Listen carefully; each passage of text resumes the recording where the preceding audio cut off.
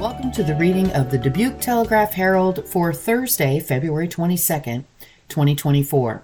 I'm your reader, Mary Francis, and you are listening to IRIS, the Iowa Radio Reading Information Service for the blind and print handicapped. Taking a look at the front page of the TH today, supervisors okay $5 million in capital projects. Other headlines, Dubuque officials, parking meter revenue up, fewer tickets issued. And man accused of murder expected to be found competent for trial. And we'll start off with the top story, supervisors okay $5 million in capital projects. And the top story, supervisors okay $5 million in capital projects. This is from Benjamin Fisher of TH Media.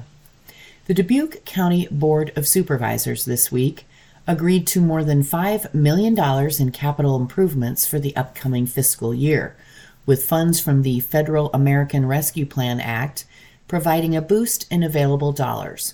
The supervisors have $2.8 million remaining from the county's $19 million ARPA allocation after the city of Farley greatly reduced its funding request for a new library.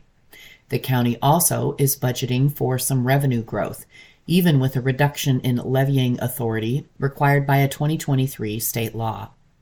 Those factors meant the supervisors could support most county departments' capital improvement requests for the fiscal year beginning July 1. The supervisors are expected to decide on remaining capital improvement requests and the budget for employee raises at their Monday, February 26 meeting. County Budget Director Stella Rundy explained at this week's meeting that $2.5 million in remaining ARPA funds needed to be allocated by the end of the calendar year to meet deadlines of the federal funding. The other $300,000 had been moved to the county's general fund in 2022, and that can be used for any needs.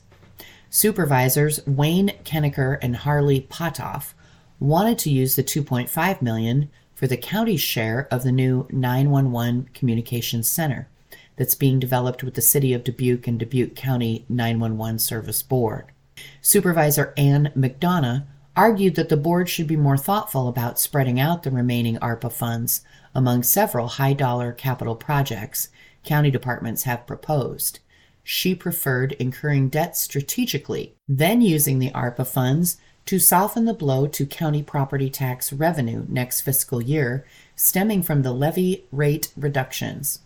Quote, I think citizens will understand debt on some big public safety things we are being asked to absorb, which might better be done over time with debt, she said. I think we're not being strategic.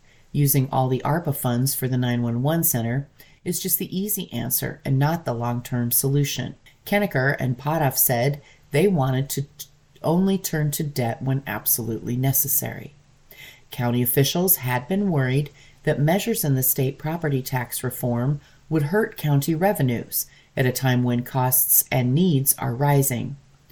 Rundy reiterated that because the county's taxable property value had increased by 5.945% this year, the state had reduced the county's maximum levy rates. That resulted in around $505,000 less in revenue than the county would have received based on the current fiscal year numbers. Even with that, though, the county would be expected to receive around $2.35 million more in revenue than in the current fiscal year based on the current levy rate. That revenue information led to a rare political exchange between supervisors. Quote, overall, the way I see it, we will be collecting $2.35 million more next year, Kennecker said, then referenced the reforms that were proposed by the Iowa legislature's Republican majority, but that received bipartisan support because of the law that we hear so much about that has limited us by $100,000, he said. McDonough maintained her criticism of the reform's impacts to local governments, but said the county was saved by its remaining ARPA funds, which received only Democratic support in Congress. Quote, in a really bad situation where the state has intervened in our ability to do home rule, We're starting to see the early results, McDonough said. As we see these numbers come together, we are in a position of strength. I'm very, very thankful for the ARPA funding. We need to know that we credit that to the current Biden administration. Politics aside, because the federal government has given us this gift, we can look at some of the projects we wouldn't be able to otherwise without relying wholly on debt, unquote. Beyond the 911 center, the supported capital improvement projects include several high-dollar ones that supervisors have debated at length in recent months. The supervisors approved $1.5 million for a long-planned replacement of the Dubuque County Sheriff's Department software and $329,000 for new handheld radios for the county's volunteer fire departments, with the latter expense spread out over the next 3 fiscal years. The county's Information Technology Department will also get several upgrades: $200,000 for a new phone system at the county courthouse, $150,000 to buy into a system of internet fiber conduit with the city of Dubuque, and $100,000 to move the county's current data center to the new 911 Communications Center. Rather than decide on individual projects for the Dubuque County Conservation Department, the supervisors, 2-to-1, supported $460,000 as a lump sum, plus funding for a new employee. That plan, proposed by Kennecker and supported by Potoff, allows the Conservation Department and Dubuque County Conservation Board the leeway to spread that sum among projects as they see fit. Proposed projects include repaving roads at New Wine Park, replacing one of the last old bridges on the Heritage Trail, and a feasibility study for improvements to the Swiss Valley Nature Center parking lot. McDonough opposed the move, saying she thinks voters should know which specific projects supervisors support. The supervisors tabled decisions on a proposed replacement of the county courthouse's heating, ventilation, and air conditioning system, which officials say disrupts county business. Most of the other approved capital improvements were routine, including maintenance on existing infrastructure and replacing equipment. Our next story from the front page: parking meter revenue up, fewer tickets issued.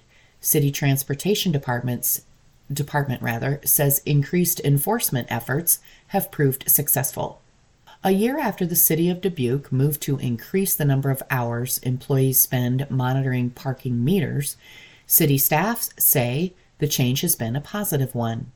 In January of 2023, city council members voted to eliminate 3 of the city's 6 part-time parking enforcement officer positions and replace them with 2 full-time positions.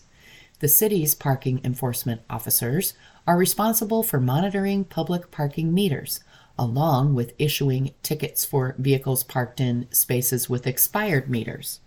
The move was intended to help the city better enforce its metered parking spaces, which city staff said would both boost parking revenue and ensure downtown parking spaces did not remain occupied for prolonged periods.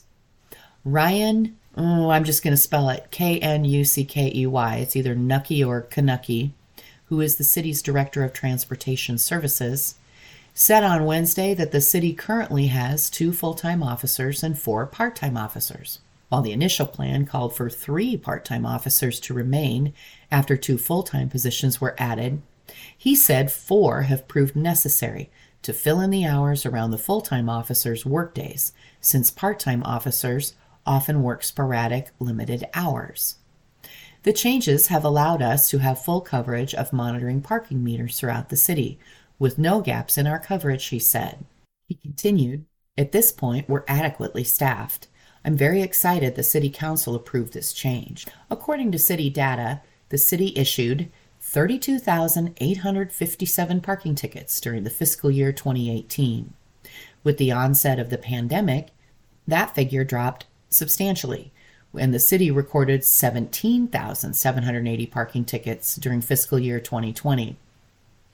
During fiscal years 2021 and 2022, the number of parking tickets issued was fairly consistent at 19,851 and 19,821, respectively. The 2 full-time employees were hired during March and May of 2023.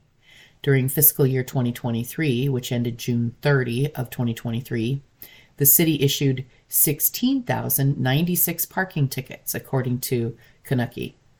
For the current fiscal year, which began July 1, 13,068 tickets have been issued so far. They said the city is on pace to match or potentially exceed the totals from the previous year. Although the city has seen a decrease in parking tickets year over year since hiring the 2 full-time employees, he noted that the city's parking meter revenue has ticked upward over the past year. What we're seeing is our parking meter revenue showing an increase because people are honestly paying the meter instead of hoping they don't get a ticket, he said. That was one of the big pushes when we applied to get the 2 full-time positions. We don't want to write more tickets. That's not my goal. My goal is to have people use the system honestly when they need to fill a meter or use a ramp. The move to 2 full-time parking enforcement officers was also designed to reduce staff turnover, with city officials stating that full-time positions with benefits would reduce the turnover the department faces as part-time officers leave for full-time jobs elsewhere. One of the city's full-time officers said she feels the use of downtown parking options has rebounded since the pandemic, but there are still adequate spaces for all visitors and residents. Changes could be on the horizon for downtown parking options thanks to the development of a city smart parking and mobility management plan. This week, city council members unanimously approved distribution of a request for proposals for the installation of smart parking control systems at 6 parking ramps in the Port of Dubuque lot adjacent to the McGraw-Hill building, including modern entry gates for the ramps and an automated system that will provide various payment options and track statistics for city use. Kanucky said any impact these changes might have on enforcement will depend on which vendor the city selects to implement the plan. He added that there has also been discussion around potential changes to metered on-street parking as part of the smart parking plan. The city officials are concentrating on the ramps first. Quote, that technology in the ramps is no longer supported by some of the vendors that we have, and while our meters may not be the best in the world, they are still functioning, he said. We're going to do the parking ramps first, and once they're established and moving forward, we'll start on the on-street parking. Andy Schrupp, manager at Outside the Lines Art Gallery in downtown Dubuque, said she, quote, definitely has seen an increase in the enforcement of parking meter violations near her 1101 Main Street business over the past year. Quote, we've got these big front windows, so I watch the parking enforcement officers go by, she said. I've already watched them give out a couple tickets today. Ben Graham, owner of Graham's Style Store at 890 Main Street, said there are times when his customers have difficulty finding a parking spot.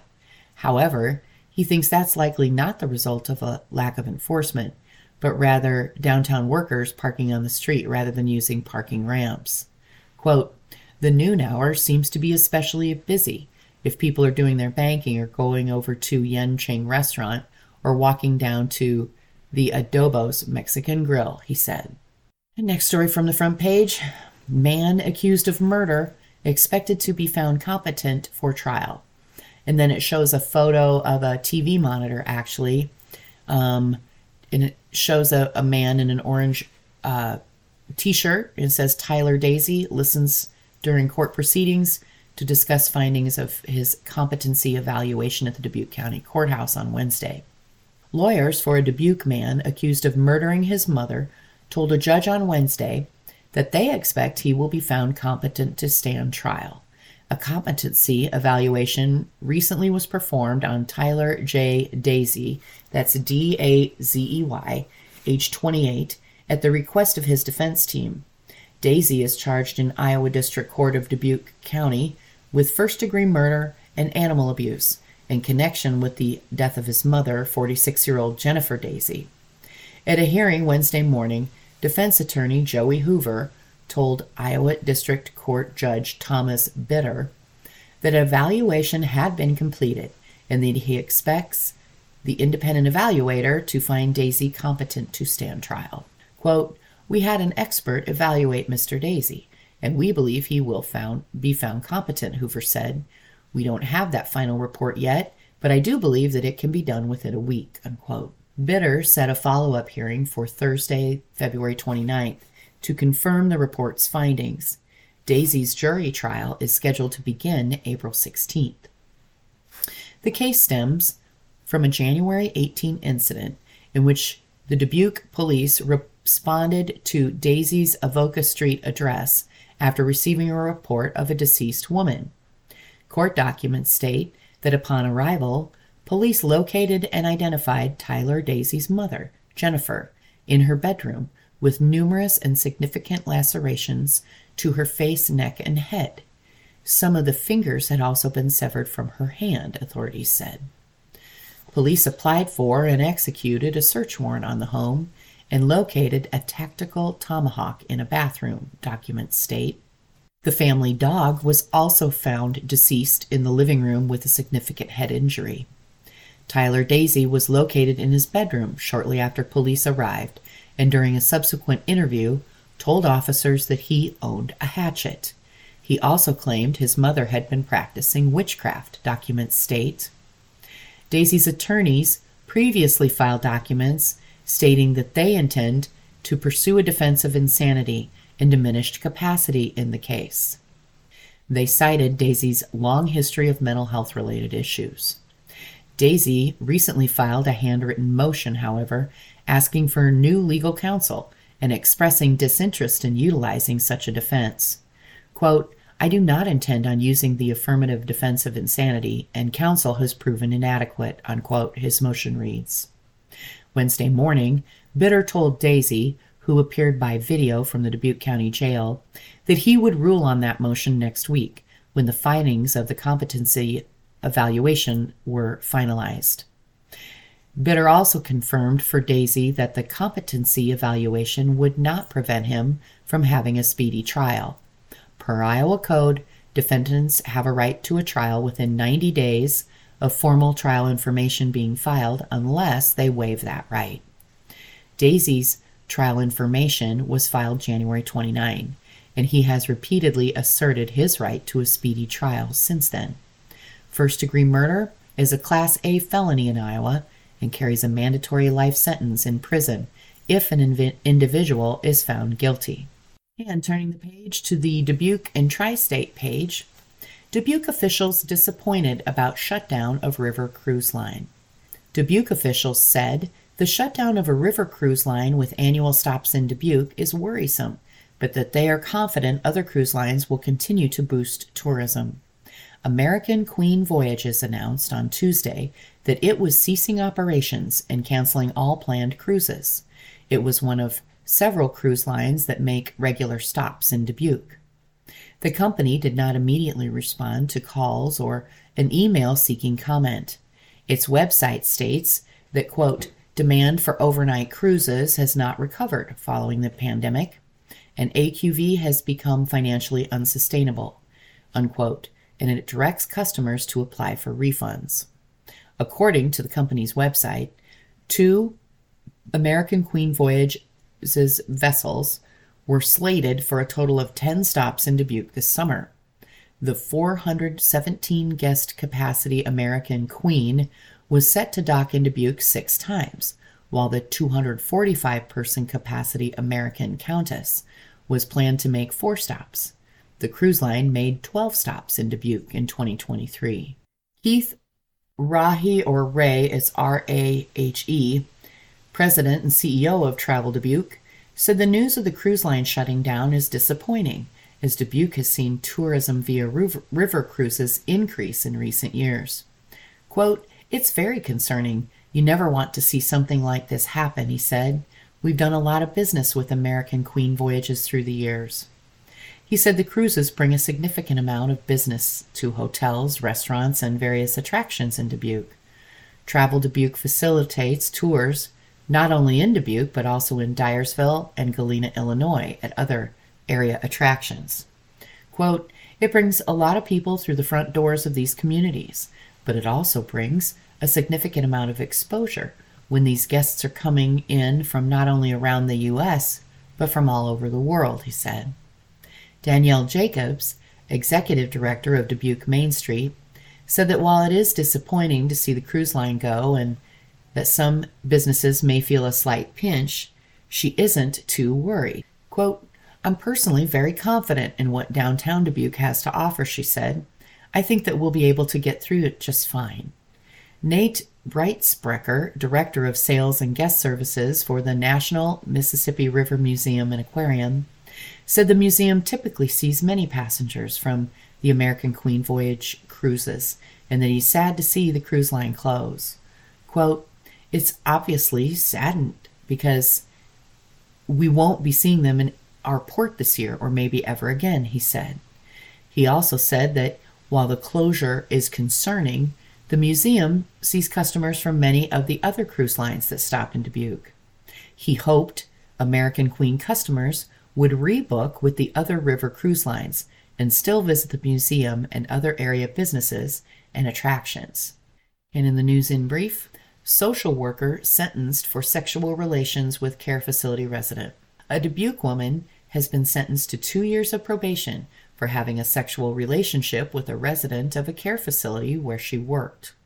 C. Carter, age 26, and it shows her mugshot here, recently received the sentence from Iowa District Associate Judge Mark T. Hostager, Hostager, Hostager, in Iowa District Court of Dubuque County after pleading guilty to a charge of sexual exploitation by a counselor or a therapist.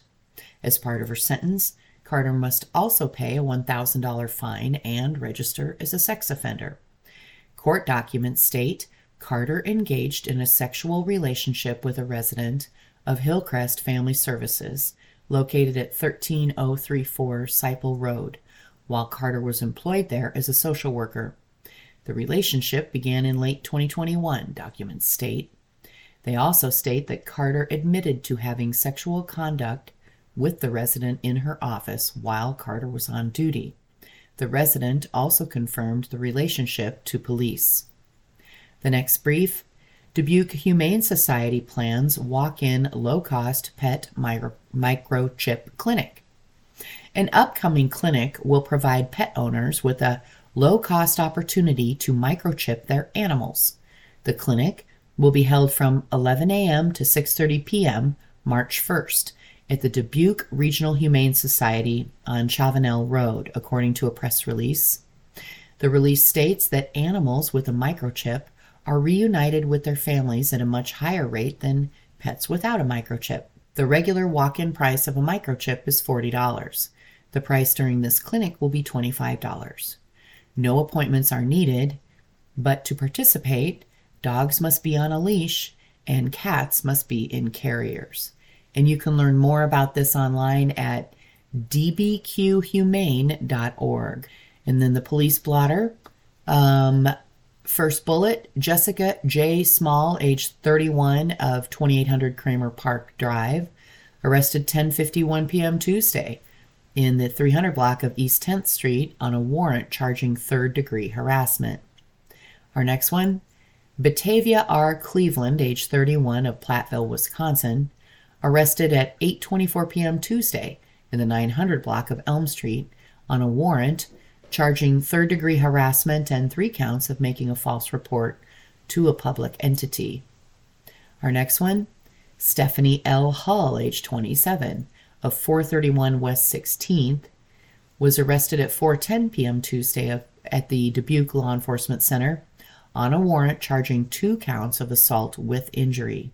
Our next one, Cody G. Yarolem, that's Yarolem, age 38, of Piasta, was arrested 2:30 p.m. Tuesday at the Dubuque Law Enforcement Center on warrants charging domestic assault with strangulation, domestic assault with injury, obstruction of emergency communication, and 3 counts of probation violation. Our next one, Austin M. Miller, age 19, 3066 Central Avenue, was arrested at 1:44 p.m. Tuesday in the area of East 20th and Central on charges of third-degree burglary, possession of marijuana, possession of psilocybin, and warrants charging fourth-degree criminal mischief and 4 counts of third-degree burglary motor vehicle. Our next is Garrett B. Brooks, age 24, of Thornton, Colorado, arrested 12:10 a.m. Sunday in the 1100 block of Dodge Street on charges of interference with official acts, public intox, 2 counts of assault on persons in certain occupations. Court documents state that Brooks twice assaulted a Dubuque Police Department officer. Next is Hy-Vee at 2395 Northwest Arterial. They reported the theft of merchandise worth $623 at 9:28 a.m. Monday at that store. And our final from the police blotter, a burglary resulting in the theft of $3,500 was reported at 8:58 a.m. Saturday in the 900 block of Cleveland Avenue.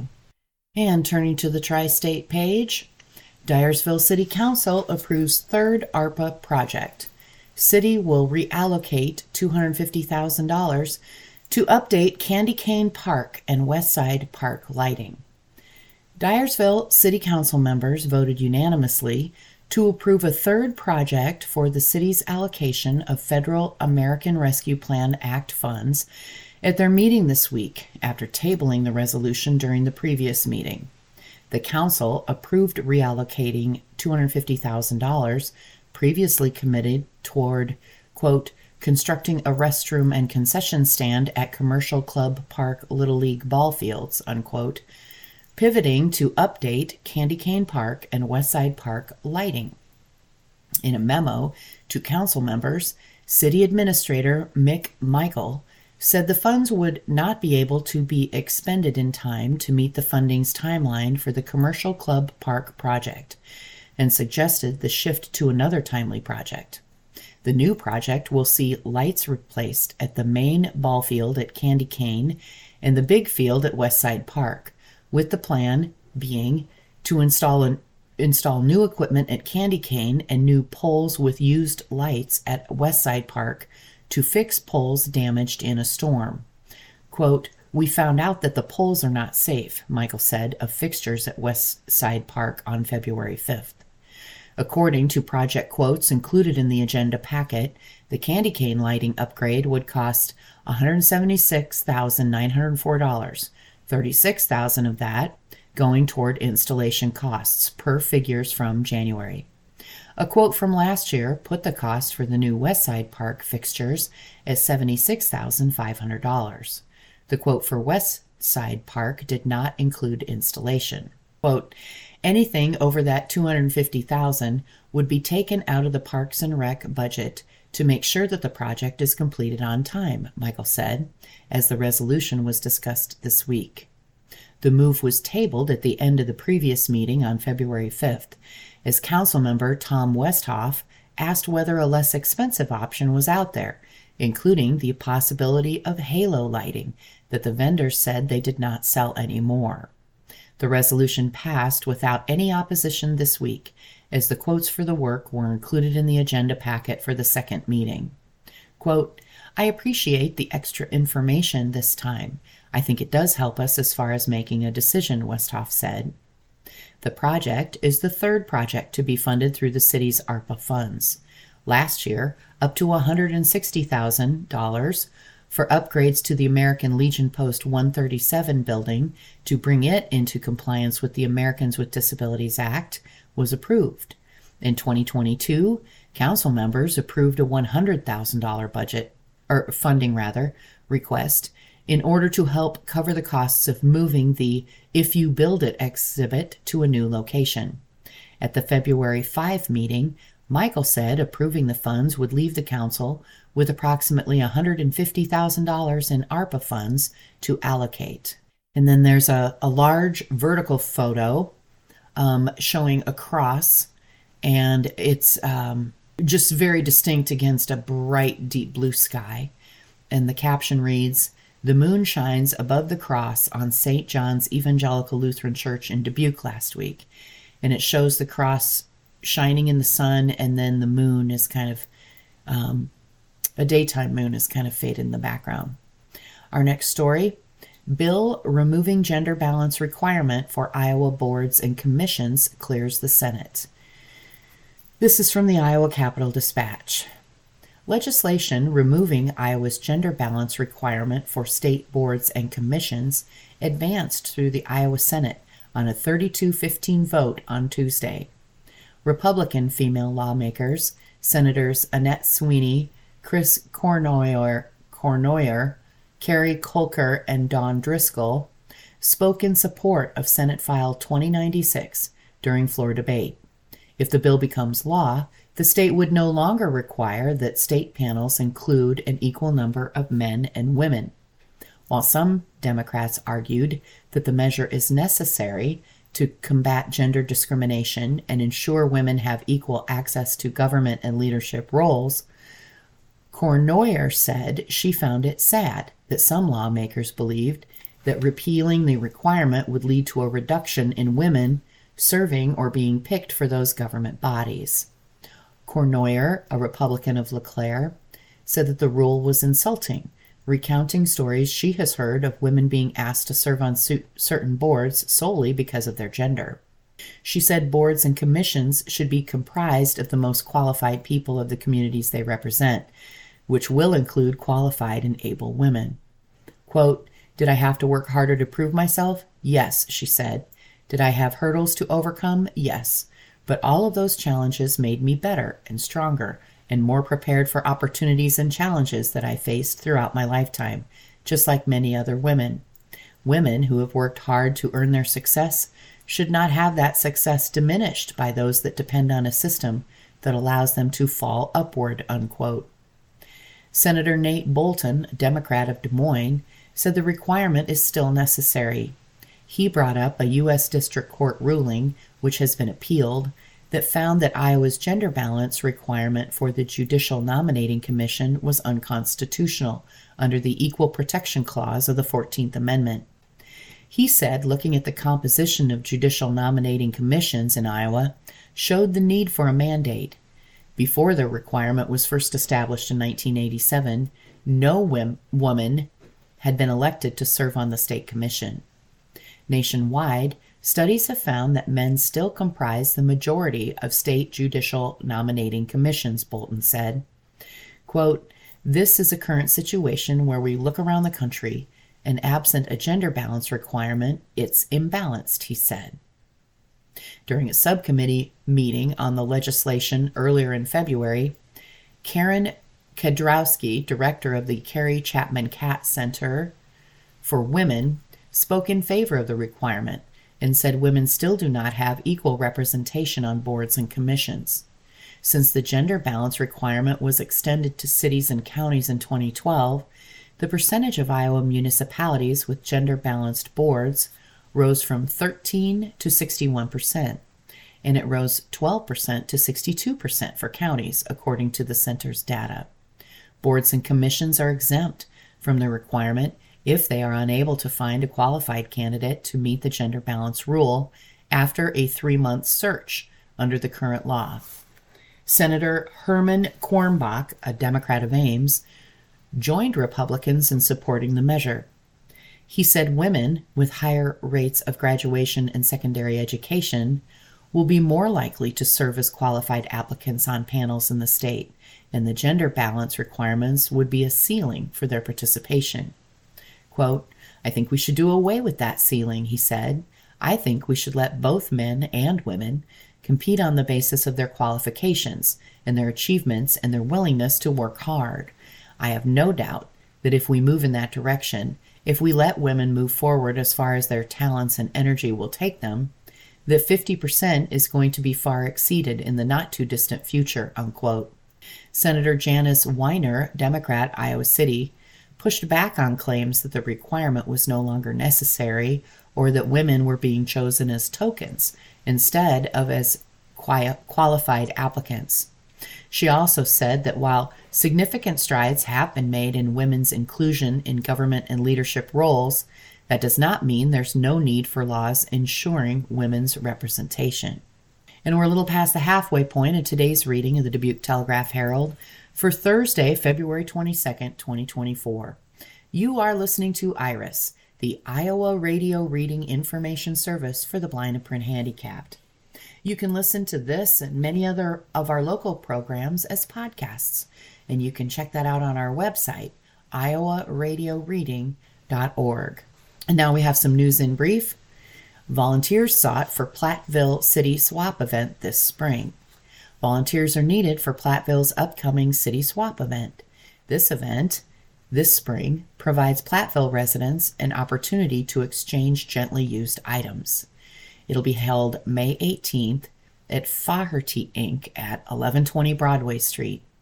Items may be dropped off at the site from 8 a.m. to noon.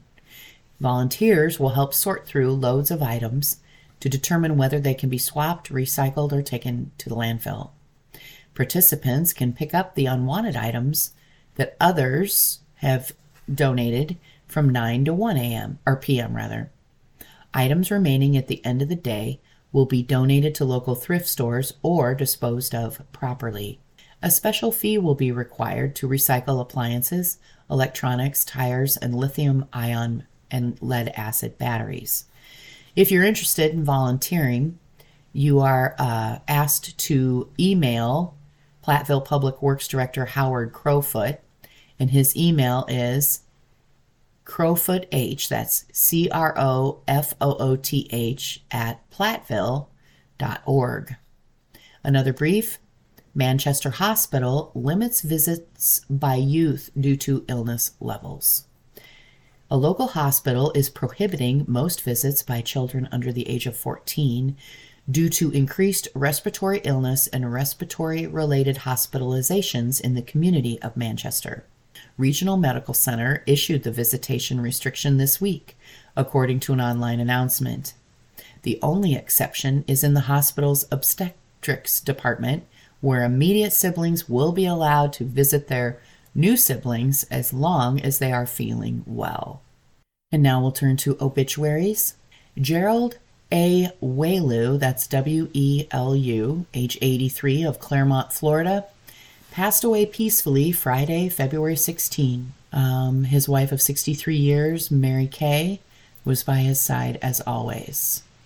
Services are not set. They're being handled by Becker Funeral Home of Claremont, Florida. Eileen E. Dingbaum, age 90, of Dyersville, passed away Tuesday, February 20, at Mercy Hospital in Dubuque. Visitation, Friday, February 23rd, 2:30 to 7:30 p.m. at the Kramer Funeral Home in Dyersville. Visitation will continue at the Kramer Funeral Home from 9 to 10 a.m. Prior to funeral mass. That mass will take place 10:30 a.m. Saturday, February 24, at the St. Francis Xavier Basilica, with burial in the Memorial Garden Cemetery in Dubuque.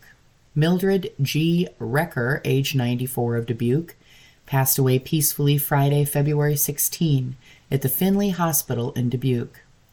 Visitation, Saturday, February 24, 9:30 to 10:45 a.m. at the Resurrection Catholic Church in Dubuque. Funeral services will take place at 11 a.m. with a private family burial to follow at the Holy Cross Cemetery in Holy Cross, Iowa.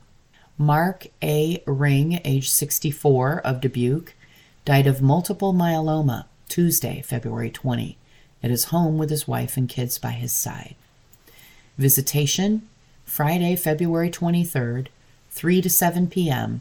at the Hoffman, Schneider, and Kitchen Funeral Home and Crematory. James J. Milligan, age 60, of Dubuque, passed away February 20. Friends and family may visit Friday, February 23rd, 4 to 7 p.m. at the Leonard Funeral Home and Crematory. Funeral service will be 7 p.m. Friday at the funeral home, with Deacon Bill Hickson officiating. Anna M. Stelpflug, that's Stelpflug, age 86, of Dickeyville, died Tuesday, February 20. Visitation, Monday, February 26th, 9 to 11:30 a.m. at the Casey McNett Funeral Home and Cremation Services in Cuba City. It'll be followed by a massive Christian burial at noon at the Holy Ghost Catholic Church in Dickeyville. Burial will take place in the church cemetery. Darlene L. Kathman, age 85, of Lancaster, passed away Wednesday, February 21. Visitation will be Saturday, February 24, 9 to 11 a.m. at the Martin Schwartz Funeral Homes and Crematory in Lancaster, where services will follow, and burial will take place at Hillside Cemetery in Lancaster. Constance J. Funke, Funke, age 81, of Manchester, passed away Tuesday, February 20. Visitation Sunday, February 25th at the Leonard Muller Funeral Home in Manchester.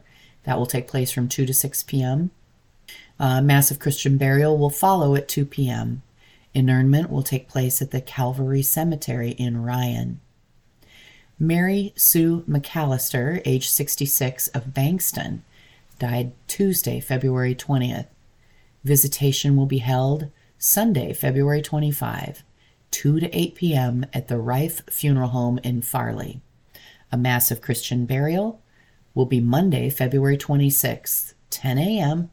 at the St. Clement's Catholic Church in Bankston, followed by a burial in the church cemetery. Henry Hank Goldstein, age 87, of Dubuque, died Sunday, February 18th. Arrangements are pending. And James J. Clark, age 68, of Wyoming, Iowa, formerly of Dubuque and Maquoketa, died Sunday, February 18th. Visitation Saturday, February 24, 9 to 11 a.m.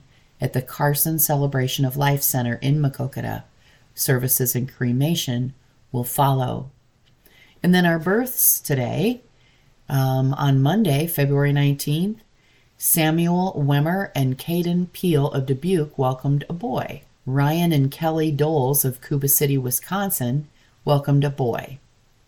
James and Nicole Suarez of Dubuque welcomed a boy on February 19th. February 20th, Jacob and Elizabeth Clark of Dubuque welcomed a boy. Lots of boys. And on Wednesday, February 21st, Joseph and Taylor Edler of Galena, Illinois, welcomed a baby boy at Mercy One. And now we'll turn to opinions, starting with letters to the editor. The first one comes from Julianne Jarrett from Pennsylvania Avenue in Dubuque.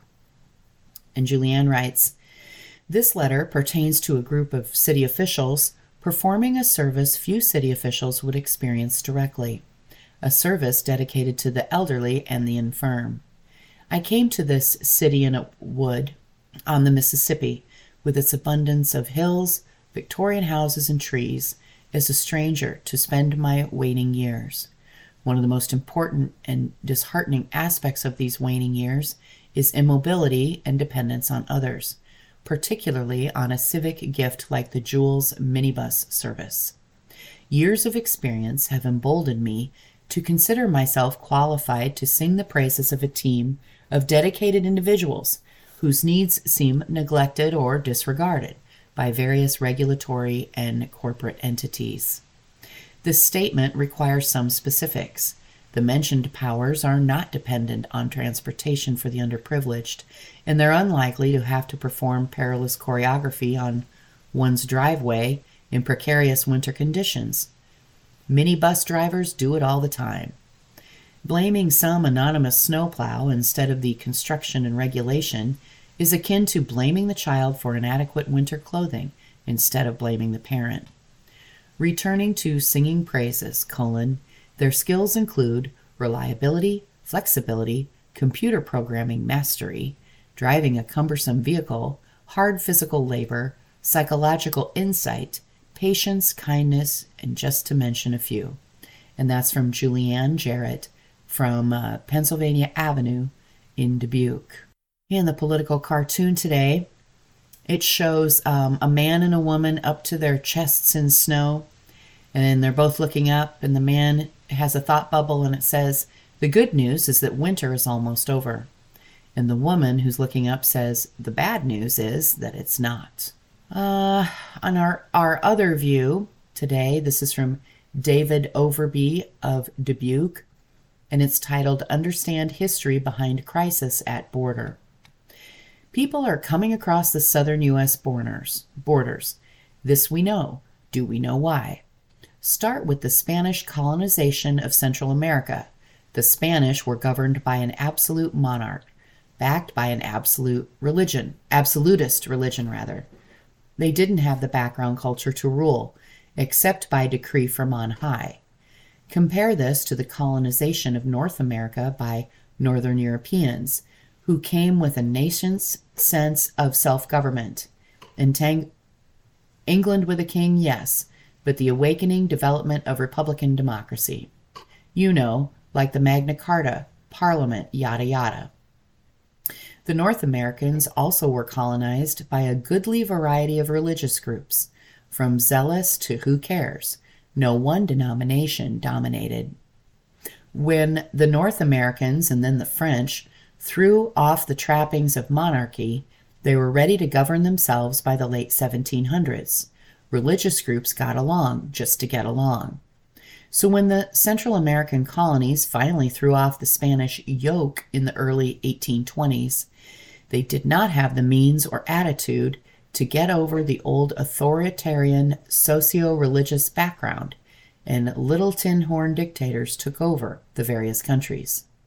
They tried to replicate the United States of America model, and there was actually a Central States of America Union, which fell apart by 1838. They continued their petty squabbles for decades, with unwanted interruptions from the North, like when President Teddy Roosevelt plucked the banana-shaped Isthmus of Panama from Colombia in 1903 so he could finish the failed French Panama Canal project. By the 1930s, United Fruit, with the intercession of the U.S. Marines from time to time, converted the rest of Central America to a submissive group of banana republics.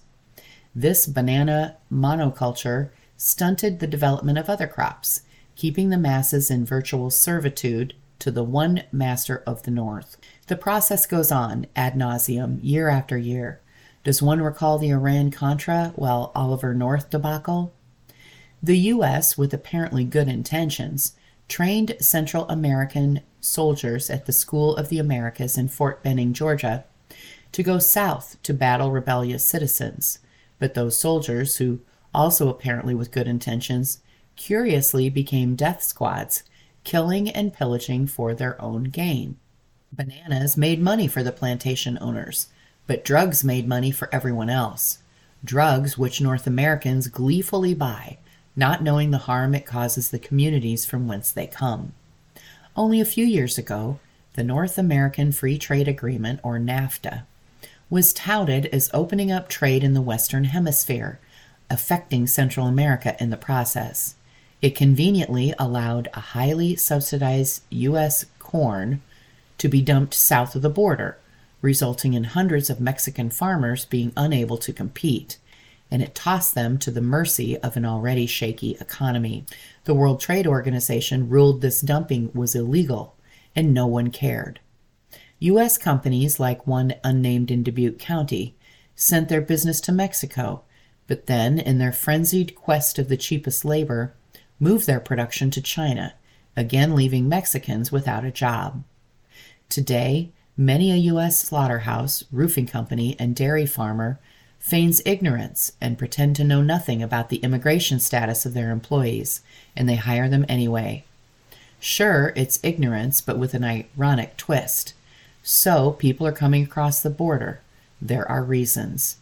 And this was from David Overby, who is a newspaper, magazine, and television editor for more than 30 years, and continues a study of current events and historical context. He's an ISU English graduate, an infantry combat veteran in Vietnam, and served in the Iowa National Guard, where he was the editor of the Iowa Guard newspaper entitled The Militia Men. Our next opinion comes from Arthur Cyr, that's C-Y-R. It's an other view. And Arthur writes, on February 14th, Major national elections took place in Indonesia. The results, especially in historic context, are a victory for democracy. An enormous nation with an autocratic history has successfully held a peaceful election. Incumbent President Jokowi Widodo is constitutionally barred from seeking a third term. According to quick counts from selected polling stations, the winner of the presidential contest is Prabowo Subianto, who is a retired Army general and current defense minister. He received nearly 60% of the votes. Official results might not be known for up to a month, but the quick count system has proven a reliable indicator over time. Subianto is a controversial figure. He's been accused of serious human rights violations in the 90s, and for a time was banned from the United States. However, he's never been formally charged, and he's vehemently denied all such accusations. Indonesia is the world's third largest democracy and the largest nation with a Muslim majority. The election was the largest one-day free election in the world, over 200 million participants. Indonesian citizens 17 years of age and older are eligible to participate, and turnout was high. Geography, as well as politics, are complicated in this nation. Over 17,000 islands comprise national territory, including the large islands of Sumatra, Java, Sulawesi, and parts of Borneo and New Guinea. In 2018, a Gallup poll found that an unprecedented 75% of Indonesians believed that elections are honest. This was the highest percentage ever in a long-term upward trend in public confidence, followed by a troubled national history. Gruesome earlier events provide graphic, important context. May 2018, the Islamic State conducted bloody terrorist attacks in Surabaya, that's Indonesia's second largest city. Terrorism is persistent, though not frequent in Indonesia. In a 2016 attack, 4 people died. In 2002, the worst attack killed 202 people on Bali, including many foreign tourists. Trade routes and commodities provide Indonesia with great strategic significance. Washington has the opportunity to highlight Indonesia and neighboring nations as success stories of expanding political stability, modernization, and rule of law. During the height of the Cold War, Indonesia enjoyed status as a pivotal power among Third World nations. During the 1960s, cooperation between Indonesia and the Soviet Union expanded exponentially. This development, vital in the massive U.S. military intervention in Vietnam in 1965, is rarely mentioned today. British forces with Australian and New Zealand allies defeated Indonesian attacks on Malaysia. Earlier, Britain defeated an aggressive, virulent communist insurgency in Malaya, which today is part of Malaysia. Britain's military avoided massive firepower, in contrast to the U.S. in Vietnam, especially from 1965. To be sure, the British military employed airstrikes and artillery, but relatively selectively. Officials regarded heavy bombing as counterproductive. Given American preferences for firepower and technology, we should keep this fundamental lesson always in mind. And Arthur I. Sire is author of After the Cold War. And that's all the time we have for today's reading of the Dubuque Telegraph Herald for Thursday, February 22nd, 2024, here on Iris. I'm your reader, Mary Frances. Have a great day.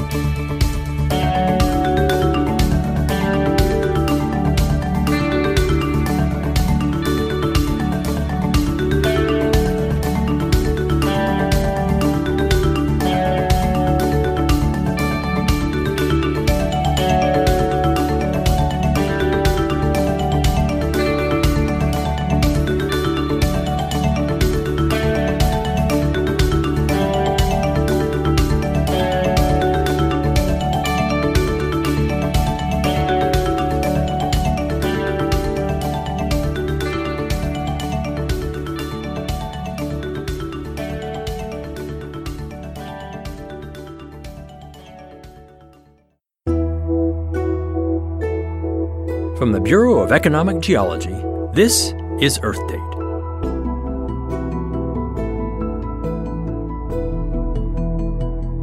Sometimes we have too much electricity, but more often, grid operators are carefully managing its production to be sure that we have enough.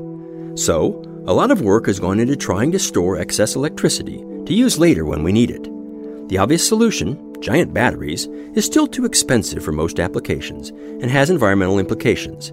This has led scientists to look for other ways. One method uses surplus power to compress air and pump it into old salt mines. The salt tends to seal cracks in the walls, making the mines airtight. When needed, the compressed air can be released to turn a turbine, or it can be used as the intake air for a natural gas power plant, making the plant more productive. Another way to store excess energy is to pump water uphill into existing reservoirs and then release it through hydroelectric dams when power is needed. This method was pioneered 100 years ago in Italy and Switzerland and is used today around the world and in many U.S. states like Michigan. On the Chilean coast, they're even experimenting with using solar energy to pump seawater up a cliff where it could flow down to make power at night. These solutions don't make economic sense unless the electricity is very cheap and the reservoir was already built for another purpose. But when those two things are present, pumping air and water to store energy plays a valuable role in balancing the grid to meet our ever-changing power demands. For Earth Date, I'm Scott Tinker.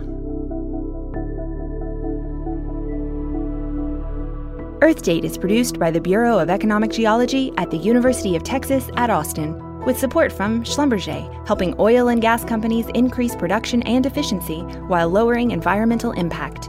You can hear more Earth Date stories at earthdate.org.